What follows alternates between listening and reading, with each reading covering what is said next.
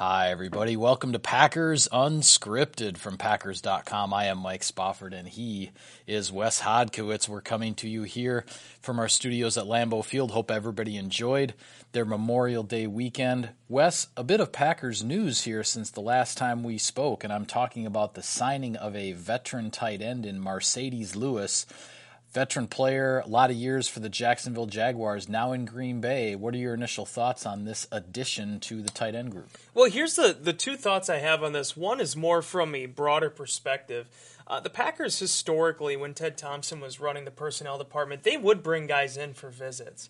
But the one thing I've noticed this offseason in particular with Brian Gutekunst is if a guy's coming in for a visit, it's serious.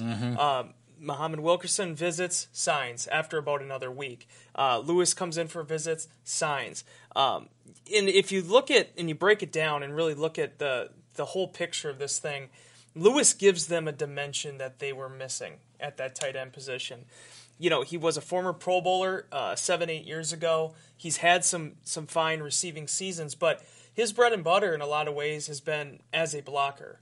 The Packers toyed around with this idea of really having a blocking tight end in 2013 with Matthew Mulligan. Right. Not nearly as accomplished as Lewis, ended up not making the roster. But other than that, they've really just been trying to make the guys they have into blockers. I think Lewis gives them a guy that is bona fide at that position. And really, I mean, you look at in terms of all these guys' accomplishments with Lance Kendricks figured in there as well.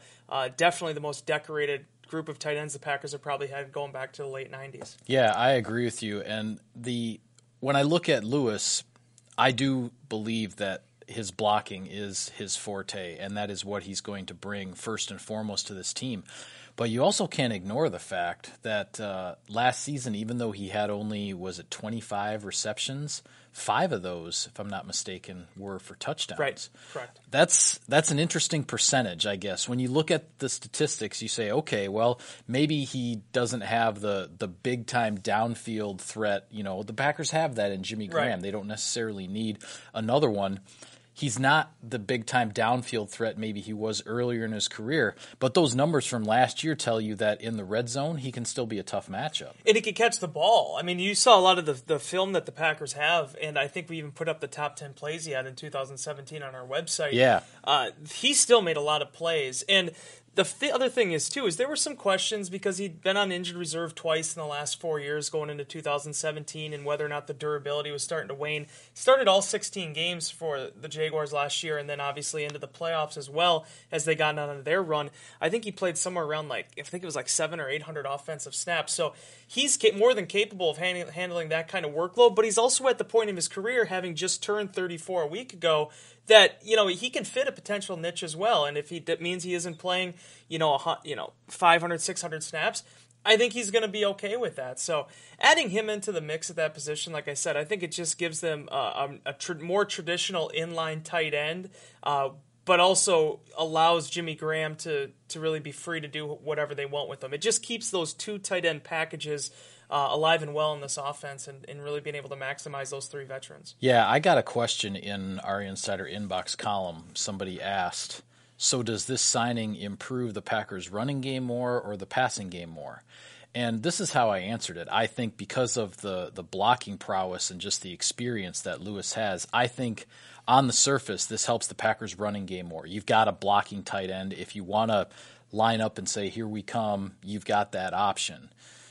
But at the same time, if you're improving the running game, you're improving the passing game. Yeah. You're helping Aaron Rodgers because if this team can run the ball consistently, Aaron Rodgers becomes that much more dangerous a quarterback because of how defenses have to respect the run. So if you can improve the running game, you are improving the passing game. Absolutely. Whether or not Lewis catches 20 or 40 or 50 passes this year, that's almost irrelevant in some senses. Yeah, and as one of the things I pointed out too, I mean, I think the impact he could potentially have, assuming he still has something left, he's going to have to make this roster too. Yeah. But if he does, I think his impact is going to be seen more on the whole than just an individual stat box.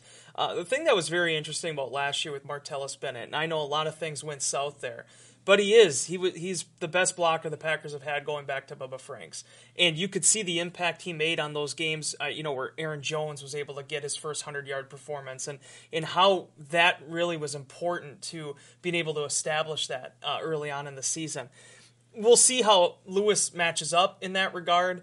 But certainly when you look at Ty Montgomery and Jones and Jamal Williams all coming back, all underneath 25 years old, all really unique in terms of their skill sets, they will really benefit from a guy that brings that experience. And to take this one step further, because I know some people have asked, well, what does this mean for the other tight ends, the younger tight ends on this roster?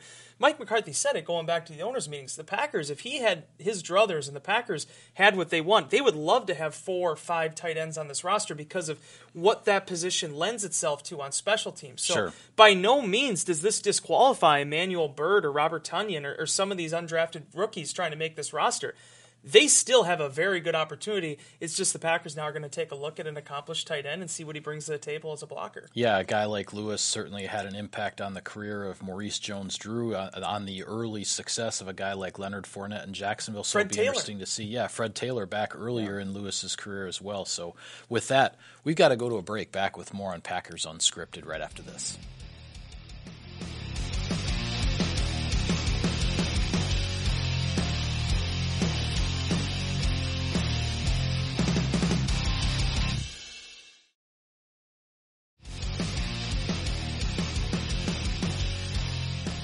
Welcome back to Packers Unscripted. Mike Spofford in this chair, Wes Hodkiewicz in that one. Wes, you brought up his name in the opening segment, Muhammad Wilkerson, the, I guess, more highly touted free agent signing the Packers had, this one coming on the defensive side and with the defensive line. And we've talked about it.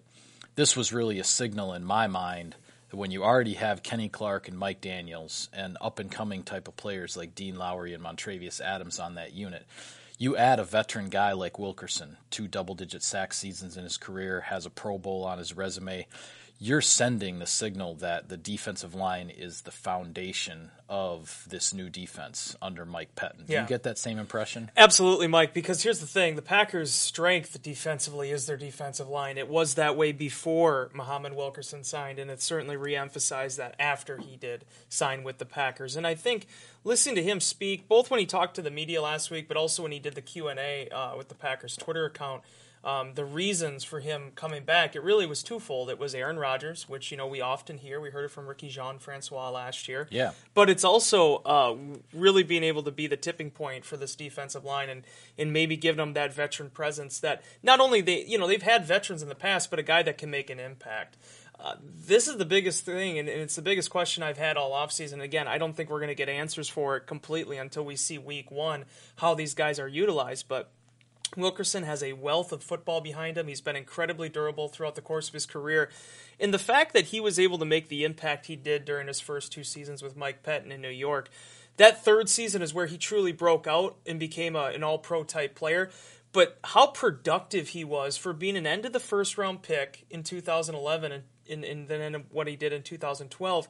I mean, he was a guy getting 5-6 sack seasons, and you don't always see that for defensive linemen in this league, being able to step in there. There's been a couple along the way that they're just impactful, high-round players that can do it, but I think Wilkerson and how easily he was able to get involved and immerse himself in that defense, not only does that speak well for him now coming back into Pettin's defense, but I think it also says something, too, about the scheme that Pettin runs and how young players can come in and thrive immediately. Yeah, and he downplayed a little bit the whole notion of him sort of teaching everybody on the defensive line, everything about Mike Pettin's defense. He even admitted, hey, it's been a few years. There's some things that I've got to, brush up on here and catch up on because some, things change and evolve over time in this league. But at the same time, then you hear from a guy like Kenny Clark who really pointed out, it's not so much, Muhammad Wilkerson showing like the X's and O's in the meeting room or something like that. It's more when they're on the practice field in a sense like, hey, on this certain type of rush package, like this is the angle, that you take or this is how you take on the double team. It's those little things that aren't necessarily written in the playbook. They're not spelled out, but when you get out on the field and a guy like Wilkerson has played for Mike Pettin, then he can just pass along those little tips like, hey, this is what he's looking for. Right. This is how he wants this to look in action. And I think the players are going to benefit from that. Yeah, absolutely, Mike. And the thing is, too, that, you look at the Kenny Clarks of the world, a guy now 22 going into 23 years old, young as can be, but yet still found success in his second NFL season. It's going to be interesting to see what exactly Pettine thinks of these guys, because as we talked about on last week's show, first time Clay Matthews is going to be playing in a defense that isn't Dom Capers. For the most part, with a couple exceptions here and there, Capers is the only DC a lot of these guys have known. Pettine's going to come in, and as I wrote in Insider Inbox on Tuesday, with a fresh pair of eyes to kind of look at this thing and determine, okay, who can be our playmakers, how do we build this defense, and how do we get the most out of this collective whole?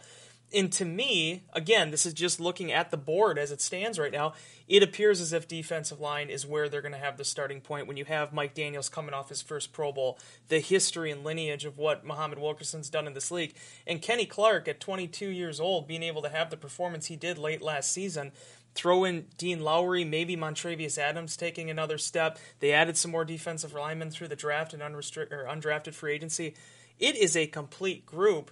And trying to find the best ways to get the most out of that is going to be probably the biggest task that Pettine has, going into this training camp. Yeah, and when you look at something that Wilkerson has in common, he's from New Jersey, where Mike Daniels is also from New Jersey. But interestingly, two very, very different personalities here in terms of, Mike Daniels being very, very loud, very outspoken, not shy at all. Not saying Muhammad Wilkerson's a shy guy, but just as I said before, very understated, a little bit more low key. I think he's fine with Mike Daniels being the vocal leader of the group. And what I really like about the Wilkerson signing, because you've heard me talk about this before, I write about it in Insider Inbox all the time. Never underestimate a motivated professional athlete. Right. Muhammad Wilkerson is motivated. He was released in the middle of a large, big money contract. Now he's with the Packers. Believes he's still got plenty of tread left on the tires, so to speak. He's looking to revive his career here. He's looking to make a statement, whether then his future is in Green Bay or somewhere else. He's a motivated player, and I kind of like throwing that into the mix here with a new defense. Yeah, and it's been a long time since he's been in the playoffs too. So, trying to, after getting that little bit of taste of success the first few years with Rex Ryan and Pettine, now trying to, get back on that winning ways. It's going to be something that I think when you look at the opportunity now in front of you in Green Bay with Aaron Rodgers as your quarterback, if you hold up your end of the bargain, at the end of the day, good things are going to happen. You're going to have a chance with that. We'll go to a break. Back with more on Packers Unscripted right after this.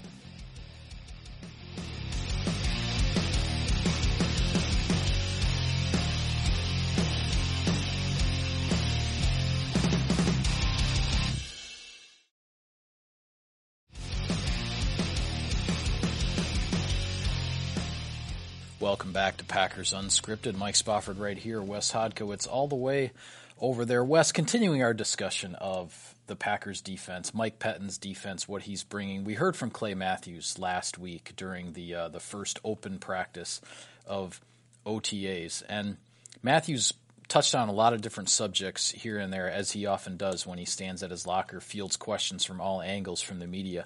One of the key things that I took away from his words, and I wrote about this on our website, I think he really believes that one of the driving forces, so to speak, behind this Mike Pettine defense is going to be unpredictability. Right. It's going to be about not necessarily the opposing offense, opposing offensive coordinator, opposing quarterback, knowing quite for sure what you're going to be running in certain down and distance situations, in certain spots on the field, red zone, short yardage, whatever that might be. There's going to be an element of unpredictability here, and I'm really curious to see exactly how it's going to play out. I want to just quickly bring up the Mike Zimmer defense for a moment. And again, I'm not trying to sit here and be like, okay, that's the standard, but the double A gap blitz scheme that he always runs. Why is that so effective in this league? Would you care to take that question? I think it's because when those guys mug up there at the line of scrimmage on either side of the center, you never know if they're coming or not. You don't know if they're dropping. You don't know if they're sending both. You don't know if they're going to go one. You don't know if they're going to come on a stunt. A lot of different avenues for what you can do. Right. And to be fair to Dom Capers, there was a lot of that in his scheme as well. But I think what happened the last 2 years in specific, when you had the injuries mount up like they did, and we saw this in 2013 as well, it reduces the amount of unpredictability you can do. And especially with some of the young guys coming in, we talked about the communication issues, some of the problems with guys trying to step up. That was ultimately the downfall of last season. the challenge for Pettine here is that he has a lot of pieces on the chessboard here during the offseason with Wilkerson coming in, the revamped secondary. But the question is going to be, once you get to Week 8 and Week 9, what are you going to do when somebody goes down, somebody else has to step up? And the thing that I took away from both what Matthews has said and both what other players have said this offseason is it's making sure that everybody is ready, whether it's the undrafted rookie, whether it's the accomplished veteran. They need to be in a position to come in there and not have a drop-off. Not just at the position, but in terms of the group, the 11 players on the field, you have to be able to keep that chemistry, that fluidity going throughout the defense. So yeah, with Pettine, there is going to be a lot of unpredictability. There is going to be a lot of different looks. And sometimes it's not even just like, okay, we're going to send all 11 guys at the quarterback. It's not like that. Yeah. It's giving them different pre-snap looks that they can't just sit there and identify the mic and identify who's coming on a blitz or where the safety's going to be. It's being multiple. That's what Pettine did in New York and had success. It's what he did in Buffalo that one season in 2013 and had success, and it's the system now that he's going to try to bring to Green Bay. Yeah, and as I said, I'm very curious to see how it's going to work out, because when you look back when Dom Capers first arrived, 2009, 2010, he was working with a lot of veteran players. Yes. You look at 2010, I know there were injuries. The Packers had guys filling in. But who was filling in for Nick Barnett, and inside linebacker, when he went out with an injury? Desmond Bishop, who had been drafted in 2007. Yes. He was a fourth-year player. Right, exactly. You know, Dom Capers was working with a lot of veteran guys, and that's where, you know, the acquisition of a Muhammad Wilkerson comes in. The Packers have had a lot of young players who are now reaching that latter stage of their career. But Pettine also has to work in. It's a young cornerback group. There's a lot of young players in the secondary. You know, Blake Martinez at inside linebacker now into his third year. He's getting to that stage where you start to call him more of a veteran player. There's a mix here, and you know, some of the unpredictability can be based on, you know, okay, how much of the playbook can they absorb? Pettine has to find the right balance with his veteran guys and his young guys. How much can they really handle, right, so that you don't have the communication issues and other things that can happen during the course of the season when injuries happen and guys are shuffling in and out. And you know what else happens too, Mike? You have Wilkerson coming at the defensive line. You have Tramon Williams re-signed at cornerback. What does that do? It challenges the young guys on the roster to step up, to elevate their game. You want to start on the boundary? You want to start at that nickel star position? Earn the job. Win the job. Take the job and run with it. Yeah. It's all right there for everybody. And I think for me, I know there's questions at outside linebacker. People are going to talk about that all summer long. But there are so many roles, not just starting jobs, but so many roles up for grabs right now on that defense. Pettine's looking for guys to grab that, to take that opportunity and run with it. And it's all out there for you. If you play well, if you step up, you show that you can handle the system and the scheme, you're going to have an opportunity in this defense. Yeah, I agree with you. With that, we're going to go to another break. Back with more on Packers Unscripted right after this.